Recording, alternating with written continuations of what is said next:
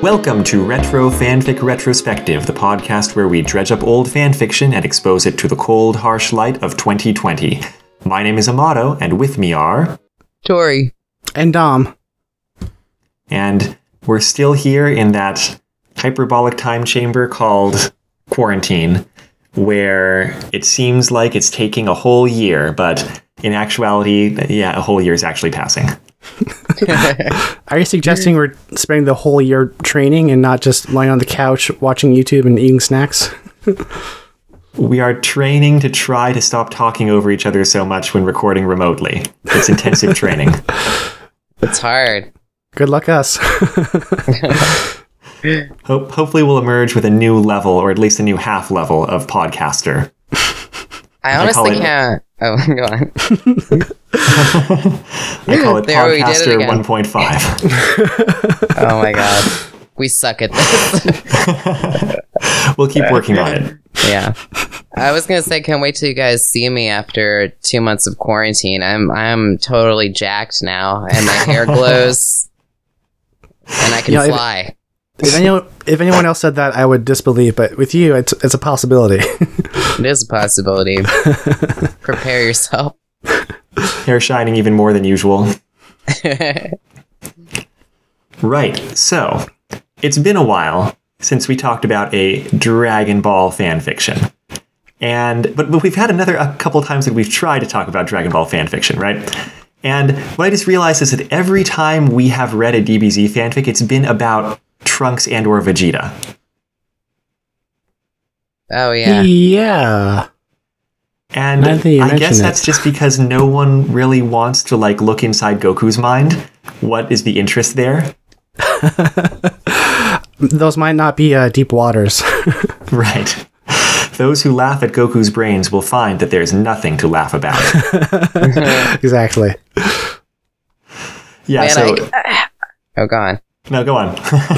I was going to say, I guess I get that for fanfiction writers, right? Like, they want someone who has some sort of emotional turmoil or something to examine. But for me, I'd be very happy reading a story about Goku just, having the fuck out of fun and living his best life. Because that's honestly what I like about Dragon Ball Z. It would be very pleasant. It would be interesting to read about a character that is living their best life and just happy in a hyper-violent world. So Yamcha. Yeah. I mean, it's kind of hard to tell whether Yamcha's living his best life because he's so off stage for so much of the series. But doesn't he become a pro baseball player or something? Yes? Maybe? Okay, well, anyway, we are reading for to be released around Father's Day. We are reading a fanfic centered around Trunks and Vegeta called In the Room of Spirit and Time. Because that's a heartwarming father-son relationship. Mm-hmm, mm-hmm. Mm-hmm. And this fanfic's notable. It's one of those fanfics that gets tossed around that people remember fondly. It appears to be from about early 2001, as far as I can tell, but I couldn't find a date on it. And it was written by Nora Jemisin, who went on to be an extremely successful and critically and popularly acclaimed science fiction author. I'm just looking at her Wikipedia article right now. As of her August 2018 win, the 3 books of her Broken Earth series have made her the first author to have won the Hugo Award for Best Novel in Science Fiction in 3 consecutive years for all 3 novels in a trilogy. Wow. Yeah. So she has some future writing chops, though maybe not in the year 2001. Were you able to get in contact with the author? I contacted her when we were going to read The Last Warrior, which is her better known work. We decided not to because the content was a little bit heavier than we wanted to do. Right. But she basically said, "Oh yeah, go ahead. I have no comment." I imagine that as a extremely, skilled, successful author, when someone says hey, can we dredge up your juvenilia and talk about it? Your reaction is probably some variety of, if you must. Fair enough. Yeah. And I feel a little bit bad because on the website for Room of Spirit and Time here, you can find a link there at bit.ly/rfrroom. She comments, Room of Spirit of Time is not as good as The Last Warrior, in my humble opinion. And she's probably right.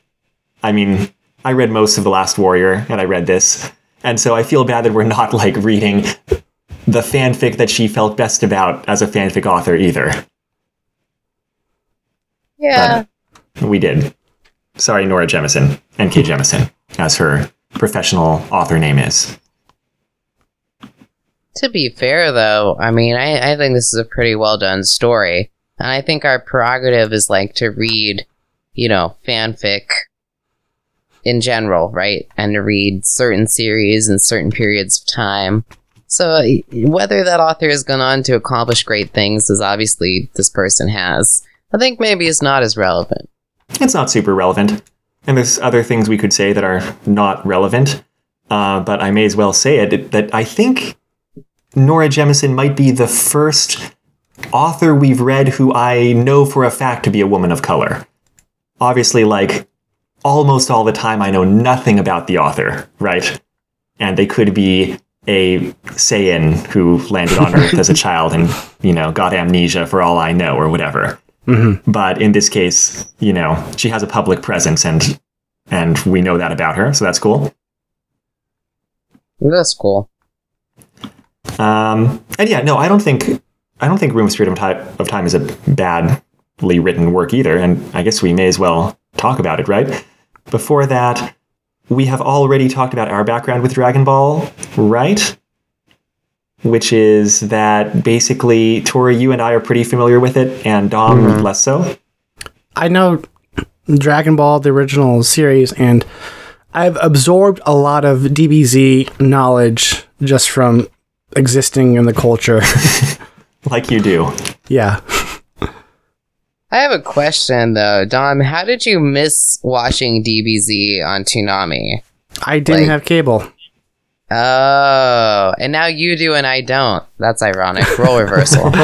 And by the time I was old enough to start looking at media, by the time I was old enough to start going after media on my own, I did not have the patience or inclination to watch somebody screaming for 3 episodes straight.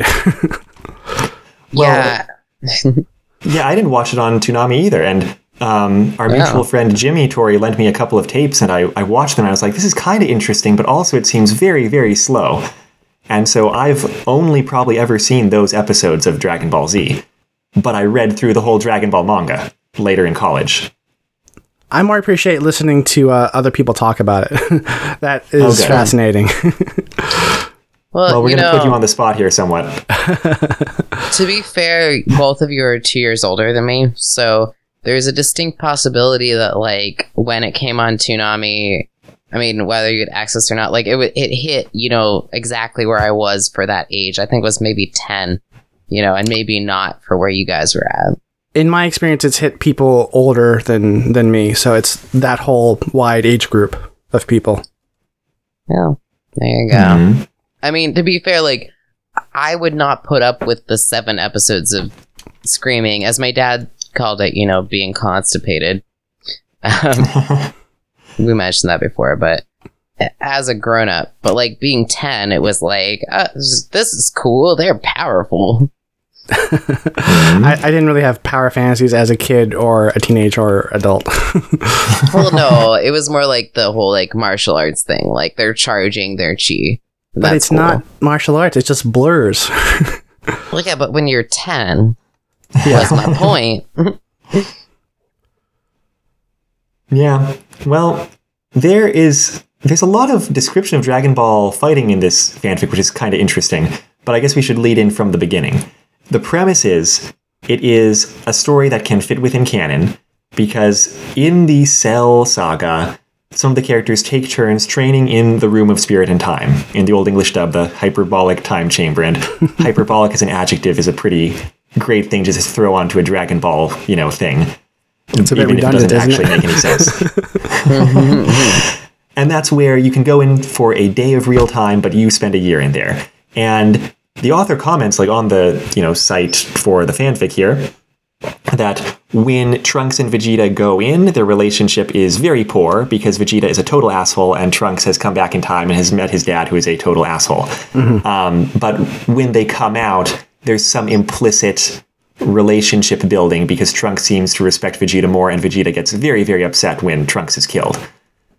Maybe that was part of his plot because, getting stronger as a Saiyan involves people you caring about dying half the time. So if he was planning that to become more powerful, then well done, Vegeta. I have a question up front. Looking at the terminology, because even the name is different than the dub, is this a person you think who watched mainly subtitled more than the dub? We should really work that out because the other story that we've done for the podcast, which was Dragon Ball Super Z, is that right? It's just the first episode of it. They had the same Japanese terminology that I see right here. They had Jinzo Ningen, they had Saiyajin, they had, all that kind of stuff. But on the main Dragon Ball fanfic sub part of the author's website here from 2001, she comments that, it went off the air in 1996 or whatever, or it ended in 1996, I should say. And they don't talk about the English dub specifically. I thought they did. So yeah, maybe they were watching subtitled Japanese. It would explain a lot.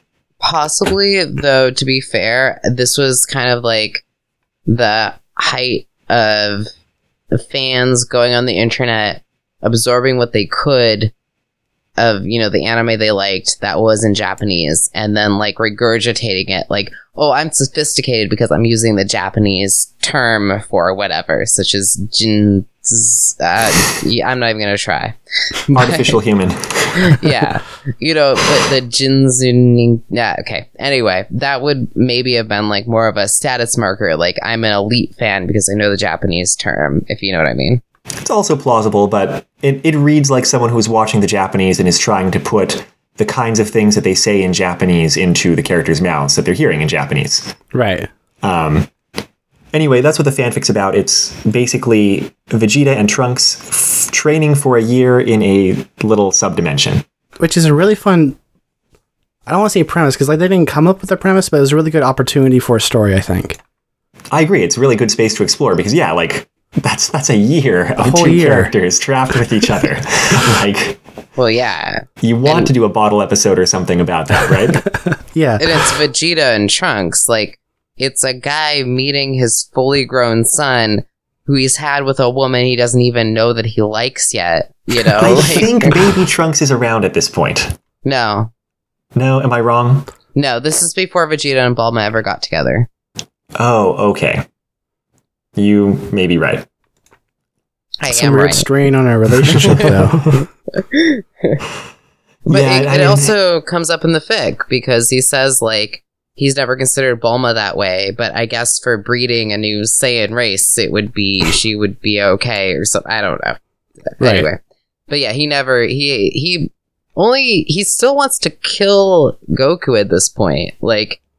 Kind of vaguely, but other threats are intervening. This is very shortly after Vegeta got trapped on Earth and Vegeta said the planet. Was that what the planet's called? Is it called Planet Vegeta? Yeah. Yeah, it was destroyed. But no, it was destroyed quite a while ago. What? But what? Planet Vegeta? Like Planet Hollywood? Yeah. Very in the similar. dub, they call it Planet Vegeta, but... Yeah. Okay, well, whatever. The continuity details don't matter too much, except they're all training to fight Cell, who is the new biggest bad, who is more powerful than them. And it opens with a prologue, which is, I felt like, maybe the most contrived thing about the setup here. And I think it wasn't really necessary. Because the door shuts on the Room of Spirit and Time. We've got the other characters out there, right? Goku and Gohan are waiting their turn. Piccolo, who has recently fused with Kami, is like, hope this works out well, and all that kind of thing. And Mr. Popo comes up to Piccolo and is like, do you think it's going to be okay? Because you remember there's, some kind of malevolent evil spirit in there that could possibly, cause some trouble. They don't even say that Piccolo, much. They're like, there's the thing in there. Like, oh, right, the thing. Right. No, I mean, I know he doesn't say it in those words, but Piccolo's just like, Piccolo has the excuse that he just recently fused with Kami and he hasn't gotten all those memories sorted out.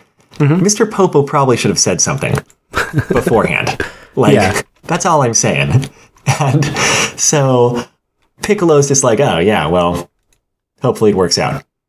Yeah, to be fair, like at this point, we don't have any idea that it's a malevolent evil spirit. It's like literally like the hint is just like, oh, there that other thing, you know, that you remember about the chamber, and it seems like it's like, oh, I guess I should have worried about that.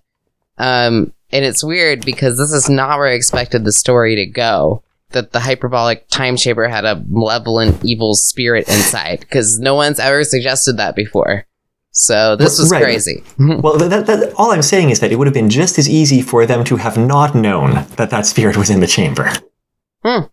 Which would have made it a little bit less irresponsible of Mr. Popo specifically. Like, there's just no need for them to have known anything about it, because we're introduced to the spirit by the end of the chapter, and it's just kind of like eyeing the people who have gone into the room, right? And it says, it's been there since before time existed. It would wait until the universe collapsed again and began expanding anew, because it can exist forever. It never even noticed the passage of time, except for the rare times when its presence was intruded upon. But it also establishes that usually the presences that come into the room over the course of the universe are not ones that it has much interest in. But in this case, it can sense the seeds of self-doubt, glimmers of confusion, the beginnings of emotional bonds stunted by guilt and hatred. These flavors were rudimentary at best. Oh, wait, sorry, that's in Vegeta. The other one it's excited about because it senses the emotions of Trunks, of like rich spices of past pain and many kinds of guilt flavored a promising banquet of internal conflict. So it's looking for internally conflicted people, which is why Vegeta is not that appealing, because Vegeta doesn't have a whole lot of internal conflict. Vegeta's pretty cool with the evil jerk that Vegeta is for the most part. I still appreciated the prologue a little bit, because they set up what was going on in the continuity at the time. That's true. Someone who wasn't very familiar with the series, it was a nice little onboarding to what was expected at the time and why everybody was where they were. Mm-hmm. And the author did a good job of like introducing the idea that something might be going on inside the time chamber. So something as the audience of Dragon Ball Z that we ever thought could be possible. I think if this has just been sprung on us without the foreshadowing of like, oh, there's something else, it might have been a little bit more of a shock. It was still a shock. Yeah. But I kind of like that they set it up in like this vague foreshadowing. Yeah. Well, it's not that vague. It's pretty direct at the very end of this chapter. That's what I'm saying. It's like we kind of get a sense of what this spirit's deal is. Even by the end of the chapter. The foreshadowing of Mr. Popo talking to Piccolo about there's something in the time chamber. Like, I think without that, it would have been really like shocking. Okay. Well, yeah. It was a soft introduction to that idea. Yeah, okay, fair enough. And the other thing this chapter establishes is kind of where Trunks and Vegeta are in their relationship at the moment, which is that Trunks is really interested in getting to know this guy because he's his father who died before he was born, and no one will really talk about him. In the future, like future Gohan and future Bulma don't really want to say much about him. And Vegeta is pretty skeptical about, this future kid and like whether he's worth anything. But Vegeta has a lot in his mind about like through the course of this is whether like Trunks is a worthy heir kind of thing, which in his mind is like a good Saiyan, right? Yeah. And we get a little later on like how Vegeta's father treated him as his heir. Kind of, very Saiyan. The author did a good job of writing a Saiyan culture. It's also a nice Saiyan culture is terrible, and Saiyans are terrible. Yes. So, which is accurate. Yep. It was another example of Saiyans being explored as a alien species with a different culture. Totally, right. Yeah. And because we're on that subject, we can drift around. This isn't a fanfic, I feel like, where we need to go chapter by chapter exactly. Tori, do you want to talk about that kind of Vegeta and King Vegeta scene flashback that we get? Yeah, I mean, basically it's set up. I mean, I will say we got the evil spirit in the time chamber. It can't infiltrate Vegeta. It's trying to infiltrate Trunks, but it does manage to go into one of Vegeta's dreams. before Vegeta pushes it out. And in the dream, it's kind of more of a memory, really. Vegeta is, I want to say 6 years old? Sounds right. Which Something. is about the age of my oldest, which is crazy. Yeah, like a very young child who's being, basically it's tradition, he's the prince, right? And it's tradition that he fight his father at this age. And what happens is, in his memory, basically, he's prepared himself to fight his father, and then he comes upon his father and he says, no, actually, I won't fight you. I can't win. And at that moment is when Vegeta realizes that he actually has power. Because his father is like, of course you can't win. You're 6 years old. But the time it would take this, like, if he had to kill him, because that's what would happen if they fought, is he would kill his son till he could sire a stronger son. Which begs the question, if the cultural tradition is, I'm going to fight my son when they're 5 or 6 years old, and then kill them every time, how does anyone get an heir? They actually said that they don't. For one thing, they don't really do sexual reproduction most of the time. Wait, they're also- clones. They also mentioned that the tradition wasn't necessarily to fight, but at 5 or 6, decide whether or not to keep this clone or to kill it and start over. Good point. Right. And so at that point, they were just assessing the kid's willingness to fight in general, and cleverness. And probably Yeah. potential power, because Yeah. they put great stock in that Yeah, in a measurable sense. yeah, And so, they can get away with this because mostly they just clone, I think for lower class warriors, maybe less so. I feel like Goku maybe had a mother. I don't remember. But, Vegeta's the elite royalty. yeah. The more and more Japanese I learn, the more and more stupid DBZ names become. Well, that's part of the fun of it, is the author just taking some things very seriously and a lot of things not seriously. Right. Yeah.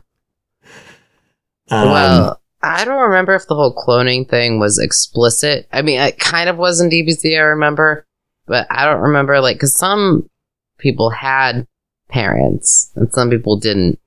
It was a little confusing, but it does go a long way to explain why, Goku looks exactly like his dad down to the hairstyle, and Vegeta looks exactly like his dad down to the hairstyle and everything. I played King Vegeta in Budokai Tenkaichi 3 some in college, just out of, respect for the characters who never got any attention at all. He was pretty boring. Yeah. But he's got red hair, that's cool, I guess. And a goatee, that's what I liked best about him. Yeah. Yeah. He's basically Vegeta with a goatee. Right. Ew. No, it's way better than Vegeta without a goatee. It's Mirror Universe Vegeta. Yep. That makes him good Vegeta. Wait. Well, and Goku's father looked exactly like him, right? Yeah, pretty much. Doesn't he also have a goatee? No, but that would be awesome. I'm just kidding. Sorry. Every parent has a goatee.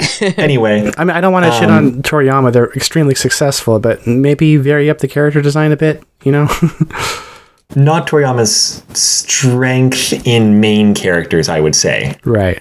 Monster designs and weird looking characters, he can kind of do cooler things with. Yeah. True that. Anyway, the point, that flashback, obviously this is a father-son themed thing, so it kind of informs the way that Vegeta is thinking about Trunks, which, like I said, is kind of a lot of trying to figure out whether he's a worthy heir, and specifically in this context, it's because Vegeta's how much, is he a real Saiyan? Can he get the Saiyan mindset, which is basically fight, fight, fight, kill? And he's even brainstorming early on this fanfic. He's yeah, I mean, I guess I'm the last of my race except for Goku, who doesn't count because he's an idiot. And so I guess I probably should work on repopulating my race, and maybe half humans aren't a bad plan because it seems like they're pretty powerful. And it's funny just thinking about his alien mindset, because you'd think being one of the last few members of your species would be in the forefront of your consciousness. That would be the main thing you'd be thinking about.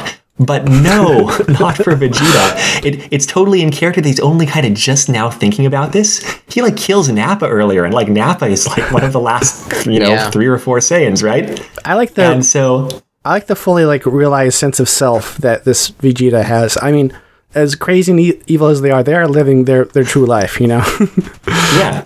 And there's a couple times where Vegeta's like, oh man, I shouldn't have killed Nappa. He would have done this for me. He's like the Saiyan prince. Remember, the Saiyans are like the fucking evil warlords, and he is the prince. Like, he's very different than a human. Yeah. I just think it helps sell his like evil fighting, alien mindset, that his priorities are like, priority 1, get as strong as possible. And like way down here in like priority 9 is like, worry about the existence and survival of my species. Right. Mm-hmm. In between, it's more fighting and killing Goku, probably. Maybe it's not a great species, Yeah, no, I mean, the rest of the universe is probably just fine with this order of priority, yes. Yeah.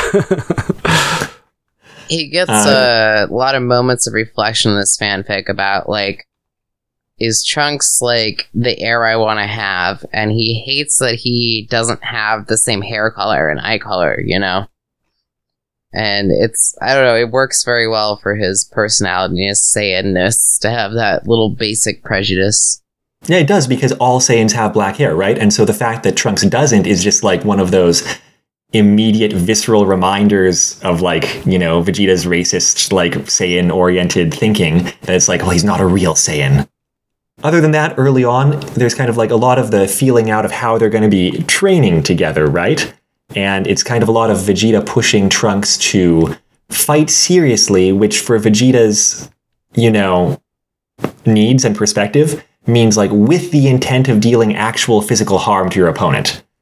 And it's like, if Trunks can't do that, then like, what's even the point of this training?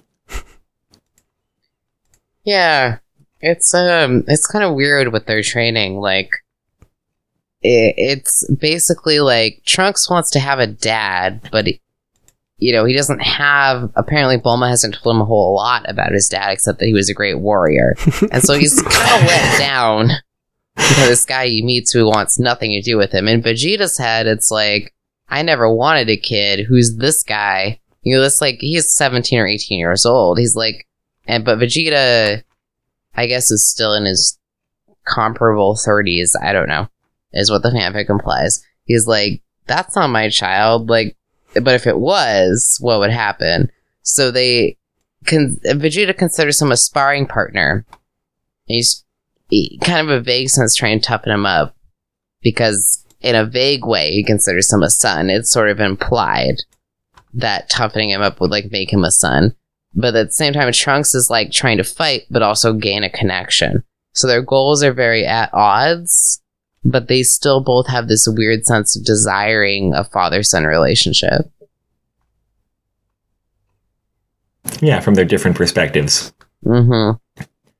And since a lot of their interactions is fighting, I'd like to comment here. I'm looking early on in the story, even just as early as part 1, you can find some examples here at chapter 1, that the descriptions of Dragon Ball Z style fighting, I felt like were very smooth and faithful. Like, they read well, and they flowed the way a Dragon Ball Z fight does when they have the animation budget for it. Yeah, I'll agree on that. Which is not all the time. And so I'm looking at chapter 1 here where like, suddenly Vegeta attacked, lunging at him without so much as a word of warning. Trunks reacted instinctively, blocking and swinging about to kick at Vegeta's midriff. His mind taking only an instant to recover from his surprise and attune itself to the match. So like I see a move, a counter move. Vegeta pulled back for a second, just long enough to smile savagely at Trunks. Like, absolutely, you pull back and you have some kind of emotional, reaction shot. Then lunged again, and they exchanged a rapid-fire exchange of blows and kicks. Oh, they engaged in a rapid-fire exchange of blows and kicks. And obviously, a rapid-fire exchange of blows and kicks, like you said, Dom, is like, that's just spot-on animation budget-saving DBZ fighting. Yeah. And so I just found it pleasurable in kind of its faithfulness. Like, I could kind of see it in my mind from the anime. I'll agree with that. didn't enjoy them a lot, but that might be because of its faithfulness to the anime fight scenes. I wouldn't say I specifically enjoyed them either, just because there's not much interesting that can happen with them, right? Right. They're training. And Yeah. I mean, there are emotional beats and plot beats that happen during those fights, but it's not the actual fight moves, No. right? It's just read completely Dragon Ball Z, because you have very, like, actually it's a little bit better. The fight scenes are not as long proportionately. Yes. But yeah, they I was grateful for that. do, yes. But they do kind of drone on, and it is, he kicked, he blocked, he kicked, he blocked. Like, the author, actually, I will say this, the author made it more interesting than that. Yeah. And I honestly don't know how they did it. Like, it's actually kind of impressive that, like, even though I felt the fight scenes were pretty boring, they were much less boring than watching it in the anime. 'Cause in the anime, it's all like blurs. Yeah. So it evoked the spirit of it, while actually, I think, creating greater interest. I just wish there hadn't been so many fight scenes, because really, like, as much as that's DBZ, it is boring. Mm-hmm. And so I would say, other than fighting, the next kind of emotional beat between them that leads into other things is when they start talking about killing folks. Mhm. And like Vegeta ends up, doing Vegeta's version of small talk, which is, how many people have you killed? And And, in DBZ, I know there's a lot of fighting, but how lethal is his fighting usually? Is that reserved for like season-ending stuff, or? It's usually not lethal. Right. I mean, as far as our heroes are concerned, I mean, they kill the bad guys. That does happen. Or they banish them, or something happens. That happens. They kill the big bad. But, like, Vegeta's coming from a completely different place. Like, his whole history is killing, thousands of people. Like, that's what he does. He's the prince of a warrior planet. yeah, I would say, Dom, most of the villains end up dead because someone killed them. Right. But there's just not that many villains, because the way DBZ Right. is structured, it's like kind of small bosses that are like, tough to fight and will take a little while. Right. And so it's not like it's not like Lord of the Rings, where like Gimli and Legolas are like, oh, I've got 100 now. Yeah. I killed 100 people today. I feel proud of that. 43. Haha. Yeah. I mean, the other basic thing is that, like, yeah, like, they don't kill humans. They only kill, like, the very, like, most evil alien conquerors that are trying to take over Earth, usually, And so in this conversation, Trunks is like, oh, well, what are you talking about? And Vegeta's like, well, haven't you like at least killed a few humans before, this one fight? And it's interesting, kind of, by this one fight, I mean, it's some very specific continuity stuff, because when Trunks first appears, he kills some of Frieza's soldiers, and he kills Frieza and King Cold. And he doesn't seem to hesitate much there. But of course, we also know it's not like Trunks had killed anybody else before that. And so Right. Vegeta's at least happy that, like, he didn't hesitate to kill those people. Trunks looked away. I do what has to be done. Vegeta nodded. Well, there's hope for you then. I was afraid you developed Kakaroto's silly compassion. And that leads into some, like, a sleepless night for Trunks, where he's like, yeah, I didn't worry about killing those people, and I felt this pleasure when, like, I saw the fear in their eyes. And he's like, is there like an evil or a heartless kind of like murderer person like my dad inside of me? Is that like my heritage? Is that part of my personality? What's the deal there? And some very, natural kind of concerns for him to have that certainly Toriyama was not interested in having him explore. Which would have been fun. There's a lot of character stuff that would have been fun that Toriyama was not interested in, yes. Yeah. Yeah, I mean, it's funny because, the character of Trunks, when he comes into the series, is like this mysterious person from the future who carries a sword, seems like a total badass, and then you realize he's actually Vegeta's child, and you're like, what the fuck? Vegeta had a child? And, then he's also kind of a nice person, but he's gone through so much trauma So I like that the author is, I don't know, addressing all that stuff together. Yeah, for sure. And that sort of is what opens the door mostly for this spirit, which again is drawn to emotional turmoil or like mixed feelings. Mixed feelings may be too light a way to say it. It's drawn to negatively to negative emotions that have been attempted to be cast off. Yeah, so we're talking Persona 4 here, right? Mm-hmm. Yeah. Sure. I thought that over, and yes. That's not true. I was waiting. You're not me. Dun, dun, dun, dun, dun, dun, dun. Yeah, totally. Yeah, that kind of thing. Yeah. And so that's what kind of opens a bigger crack in the mind so that the spirit can start influencing Trunks. And what the spirit's mostly trying to do is sort of like feed those internal conflicts and negative emotions more. And so like even the very next time they fight, it's like Trunks finds himself getting extremely angry at Vegeta. Both, and you know, that's partially like his frustration with this man who has no interest in like forming an emotional bond. It's partly kind of like his hatred at Vegeta representing maybe a side of himself that is like, you know, a heartless warrior killer and that sort of thing.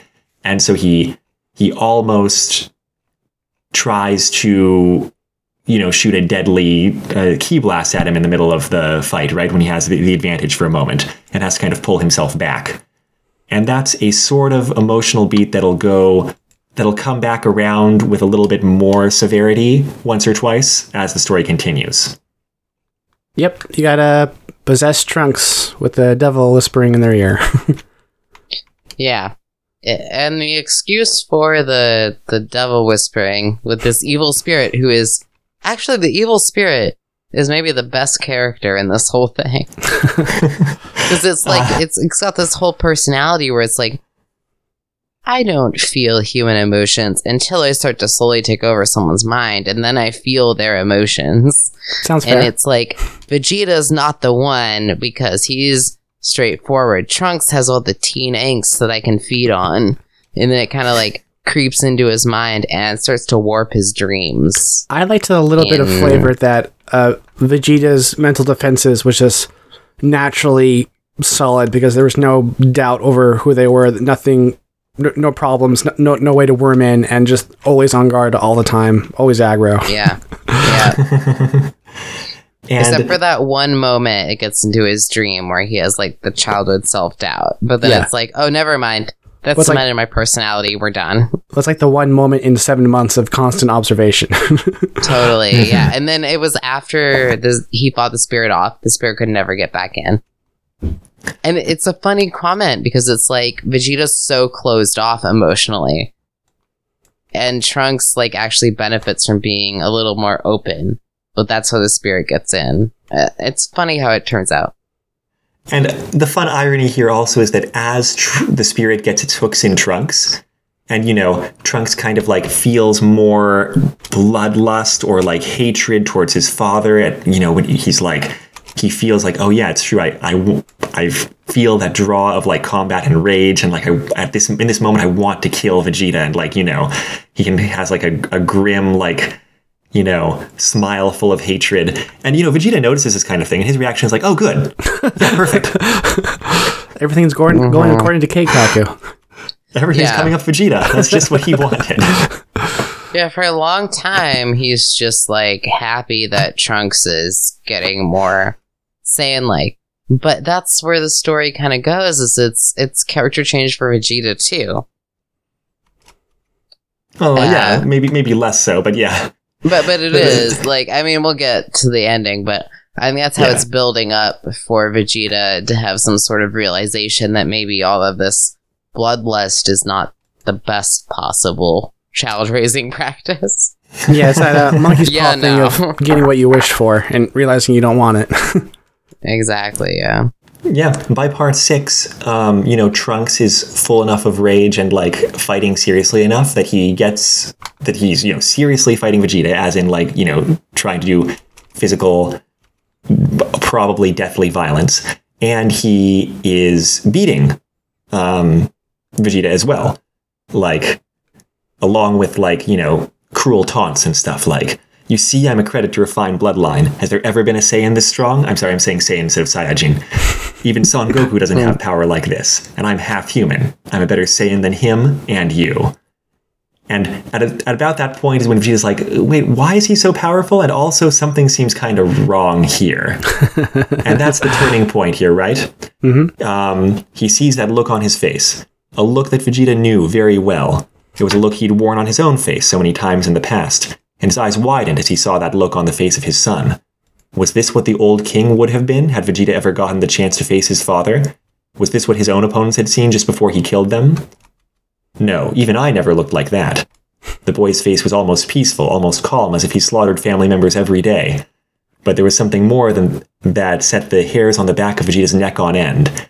And that's when he kind of realizes something's wrong, and he also notices the actual physical sign of possession by an evil spirit, which is that Trunks' eyes are pitch black. Right. So the cat's out of the bag with, like, some influence being on Trunks. And then once Trunks kind of tries to fight this at the last time, where he's like, no, I'm not a killer and stuff, then a Shadow Trunks splits off from him. And it is kind of like the incarnated version of the spirit, though it is still also kind of connected to him. Yeah, and then we get to have more DBZ fights, basically. Yeah, Then I they really summon was their expecting this to... and then they have a fight. I was expecting to end Persona 4-way, and I mean, that's because of, just what I have experienced. But I was expecting that what would need to happen was Trunks accepting these parts of himself. And that's kind of true, but maybe not...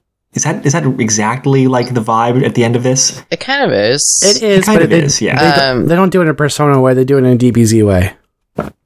That makes sense, yeah. Yeah. That's a good way of putting it. Well, the thing is, like, Trunks has been building up with these nightmares and this darkness and, like, fighting, because they've been training, a whole year in this hyperbole machine.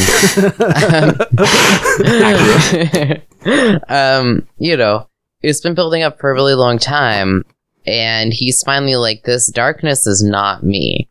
And it's cool because he gets to recognize that. But yeah, then the darkness is its own version of Trunks, like a super buff version of Trunks, I guess. Oh yeah, well this is also establishing where the Super Saiyan 1.5 form comes from that they have, that they have when they leave the chamber. Which is the most powerful form of Saiyan. I mean...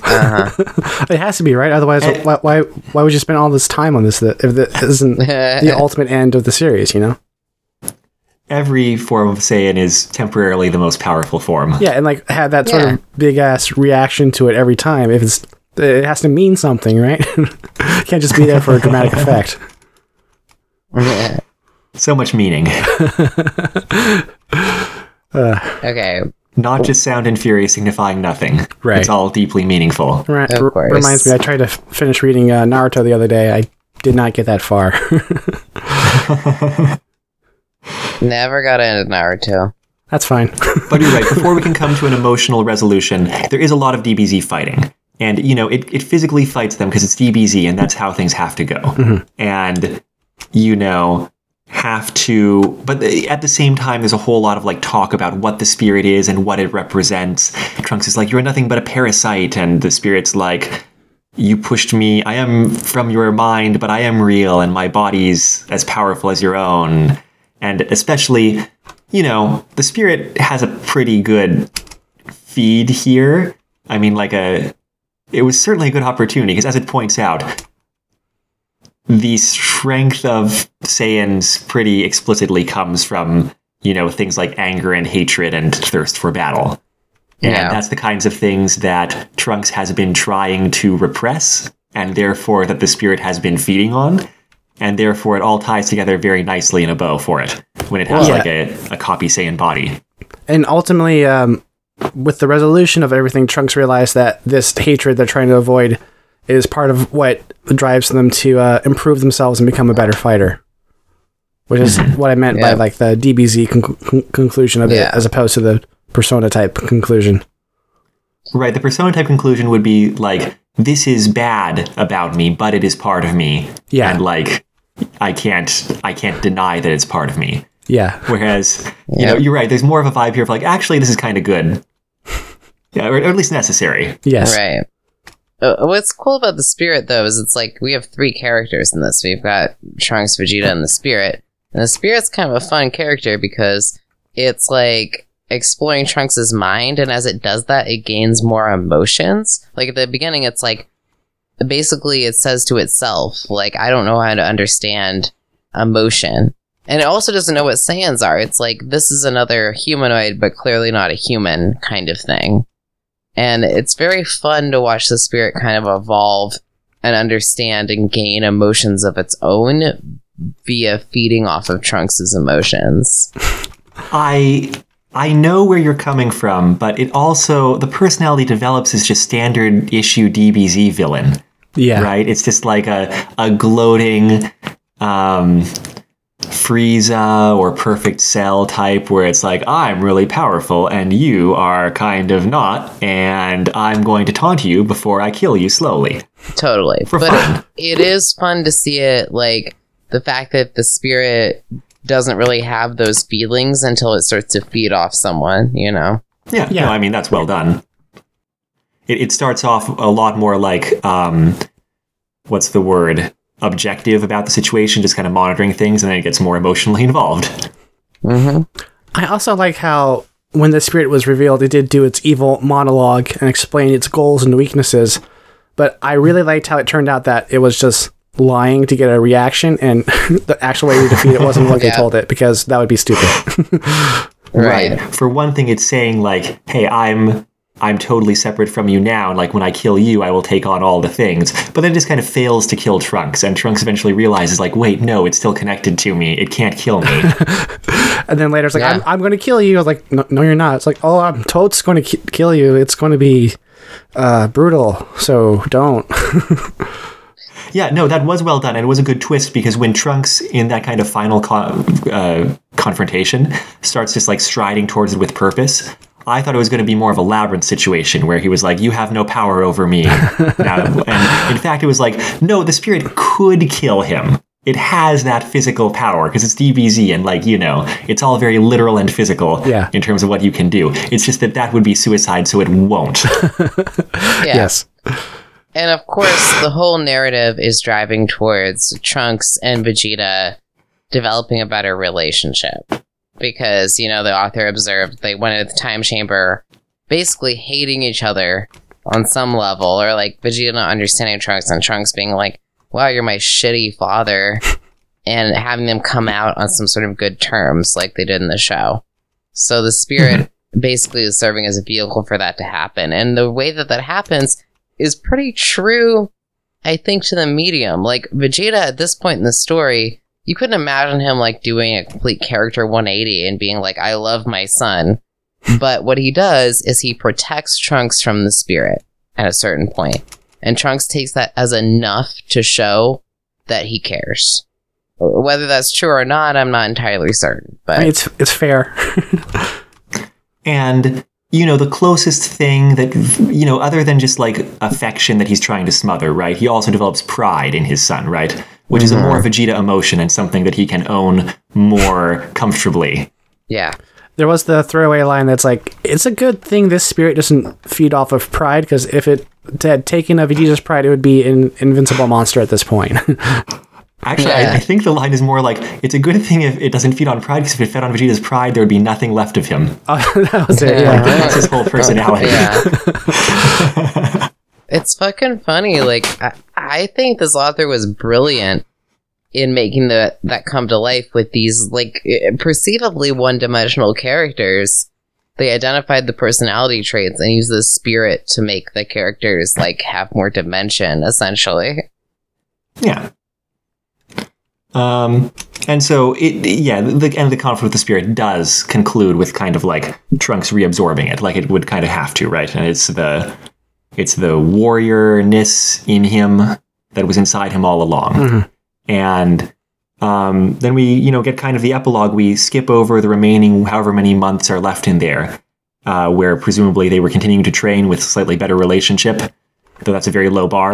And then they get to emerge from the chamber. And I feel like this is another case of the author paying very close attention to things, because Trunks comes out and like everybody's like, whoa, like you can just feel the power and like confidence coming out of him. And Vegeta hangs back. And the author makes such a point of like Piccolo noticing that I feel like that must have been in the anime. And like the author must have noticed that like, that's kind of strange that Vegeta's hanging back and not showing off his power, because you'd think that's exactly what Vegeta would do in all circumstances. But instead Vegeta's kind of like letting Trunks have the spotlight for a moment and feeling some manly Saiyan alien pride over there. Yeah, I don't know if that was in the anime, but I think it was the most poignant moment of this fanfic. Because, like, Vegeta defends Trunks from the spirit, but it's like, there's no proof that that wasn't just purely self-defense. But when he lets Trunks come out and shine his power, that's the pride the author's trying to establish the whole time. Even with Vegeta's, like, memory narrative of, like, how his father appreciated him for his ingenuity and his power. It's showing, like, he appreciates his son for the same reasons. Mm-hmm. Yeah. No, that's the best father-son relationship, but hey, it's something. You know, for Vegeta, it's something. Is it the best father-son relationship in the show, even? The best father-son relationship in the show is Piccolo and Gohan. Yeah. And Piccolo True. has no gender, and Gohan's not his son. So, you know, whatever. I actually think the best relationship might be between Gohan and Trunks in the alternate future, where Gohan is Trunks. No, you're right. Yeah, that sounds like a better choice, Tori. Yeah, because Gohan's super sweet, and he basically raised Trunks in the alternate future that never actually ends up happening. But anyway. Well, no, it does happen because they just make it alternate timeline accidentally. Mm-hmm. Anyway. DBZ, everybody. Right. That brings us to the end of the story, and we go back and find things to complain about, and then we end on praise for the story that we have read and discussed. So, things to complain about. Dom, we have not addressed your pet peeve this whole time. Do you want to take it? Yeah. I wonder if there's a point where I should just stop doing it, because I'm not sure there's much more to say, but I'll bring it up again. Japanese. Yeah.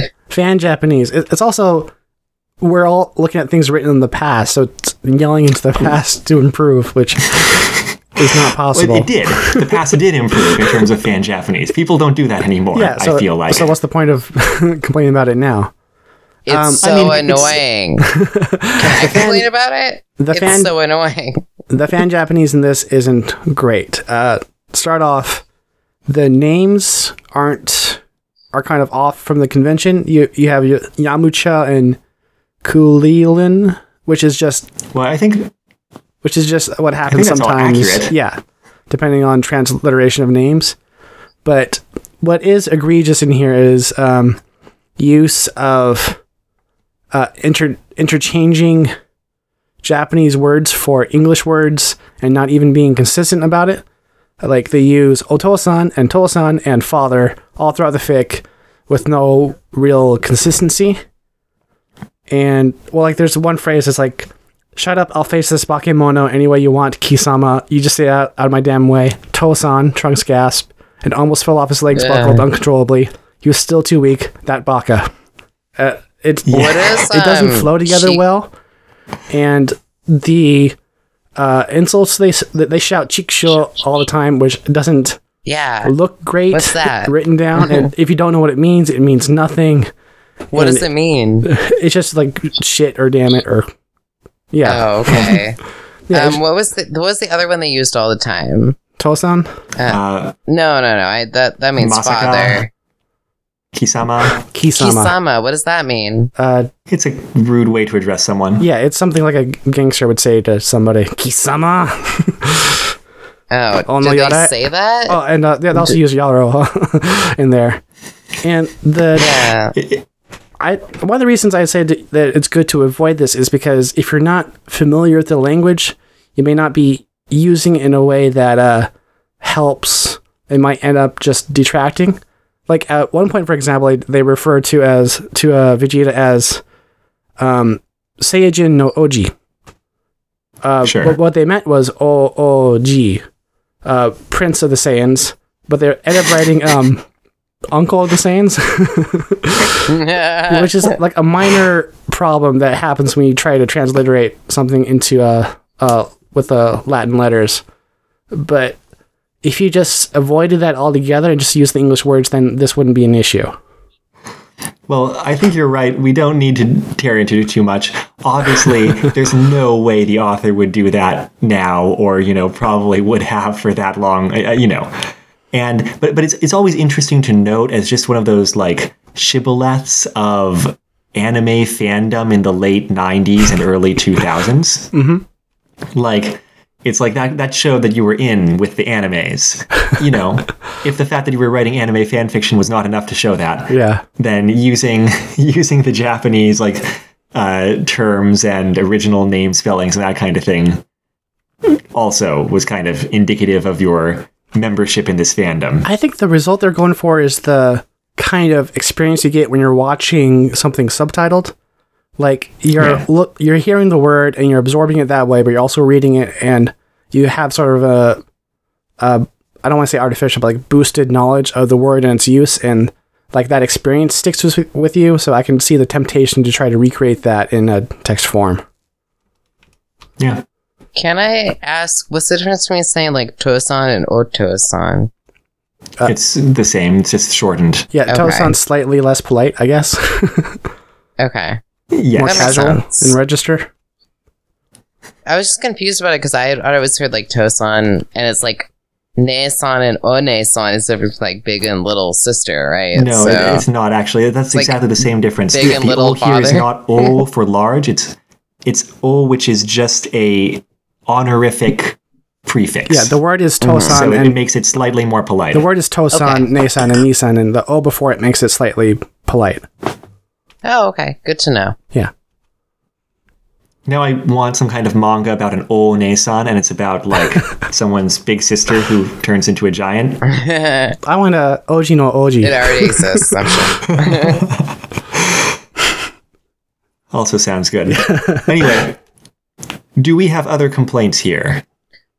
I gotta say, like, I hate to keep, like, as I know we don't want to drive this in too much, but for me, like, a lot of fan Japanese usually isn't that bothersome.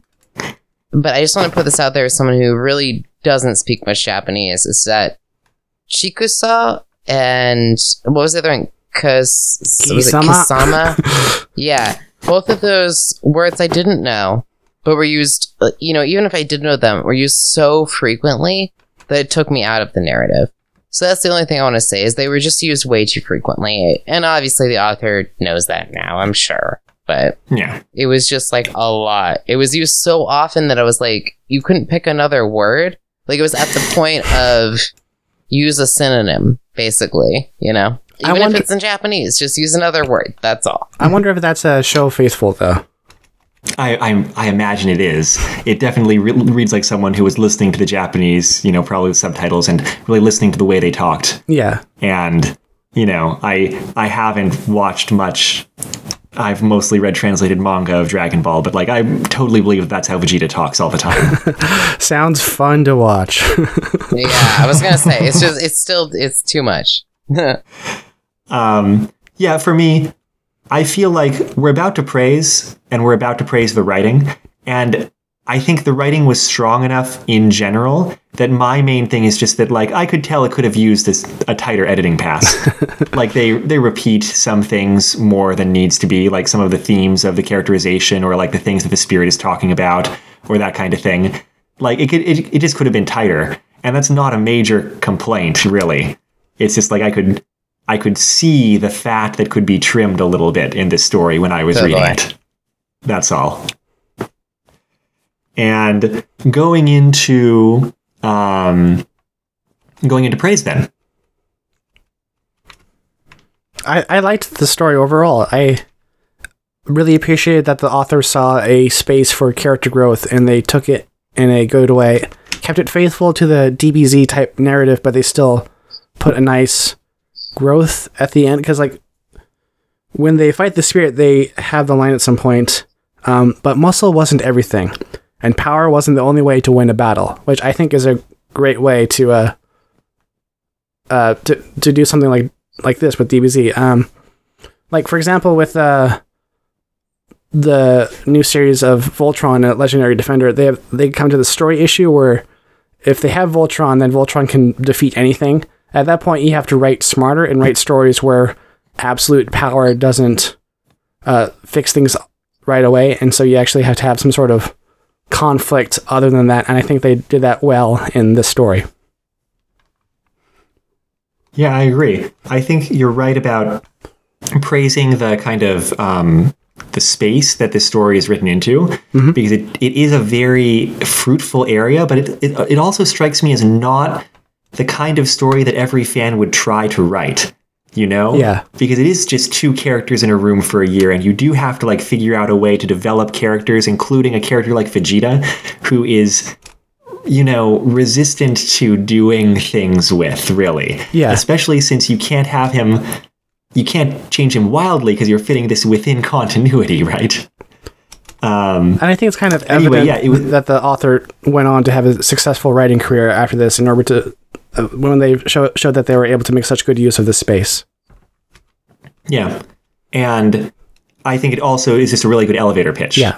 Because seeing that, I was like, oh yeah, that sounds like a great idea for a story. Totes. It makes me want to read it before starting it.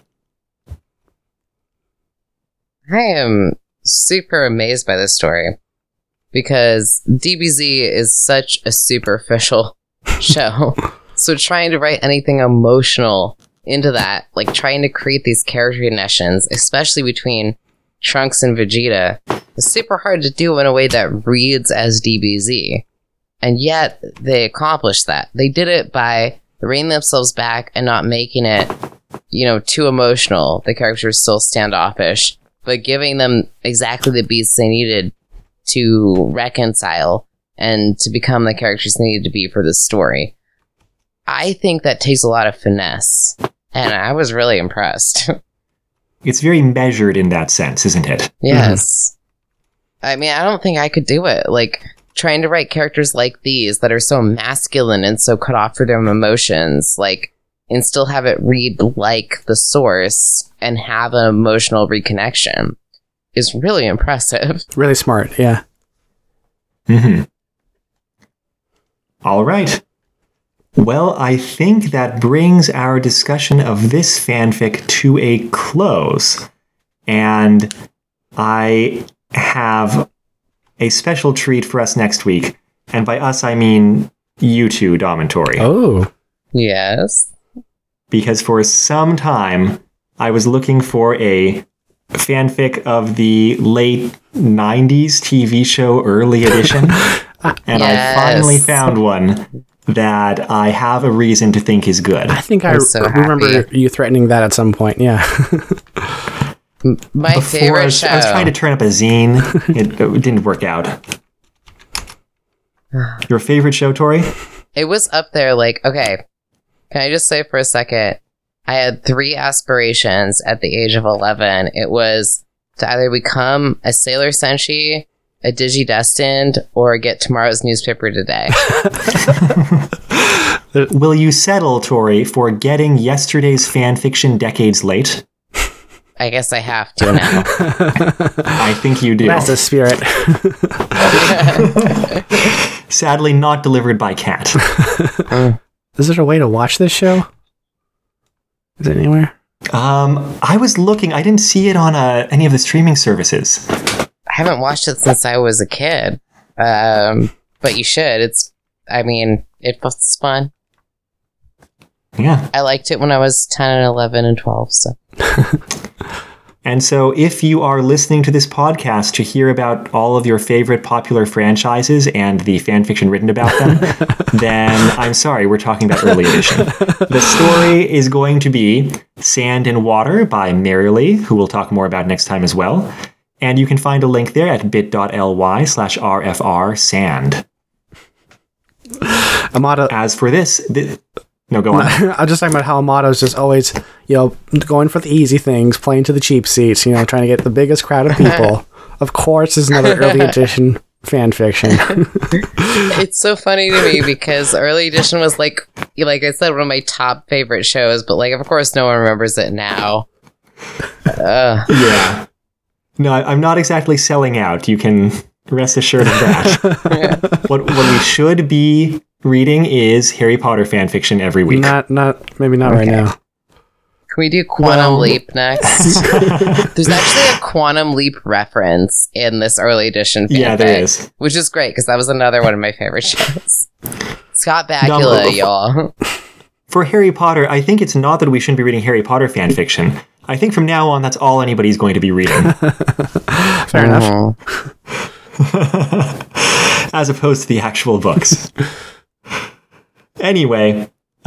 this was episode 88 of Retro Fanfic Retrospective, In the Room of Spirit and Time by Nora Jemison. You can find a link there thanks to the Internet Archive on a now defunct personal author website at bit.ly/rfrroom. The intro song is The Weekly Fair off of the album Popey's Incredible Adventure by Komiku. The outro song is Run Against the Universe from the same album. You can find that album and other works by Komiku at loyaltyfreakmusic.com. You can find our website at retrofanficretrospective.podbean.com or bit.ly/retrofanfic. And if you have questions, comments, or thoughts about the episode, you can find us as Retrofanfic or Retrofanfic Retrospective on Twitter, Instagram, Reddit, Facebook. If we're still using Facebook, I guess. If anyone's still using Facebook. Yeah, we're uploading the Instagram post and a video version of each episode on there. Okay. I have that set up. I guess we are using Facebook. I have that set up. It was us all along. I have that set up to automate, so I don't have to do too much, which is nice. If then that is a nice service. Perfect. You can also leave comments or reviews on your podcast service that you're using to listen to us, or send us an email at retrofanficretrospective@gmail.com. I'm Amato. I'm Tori. I'm Dom. We're just 3 Earth life forms trying to be nice to each other, except that our Earth is ruled by a dog, and all the place names are different, and there's sometimes dinosaurs. Until next time, take care. Tori, if you were in DBZ, would you be Tori Niku, do you think? I've been asked that before. What the theme is. Right. I'm gonna go with Toriyaki. That's good. Yakitori. Yakitori. Yakitori, there you go. Yakitori is good.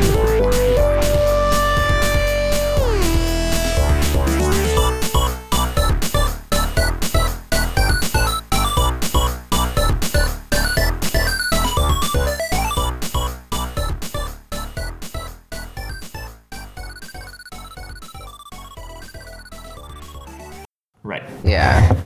Okay. I think I'm good then. Anyway, moving on. Let's try. Oh, I got one question though. Yeah. What's Dragon Ball? That's a good question.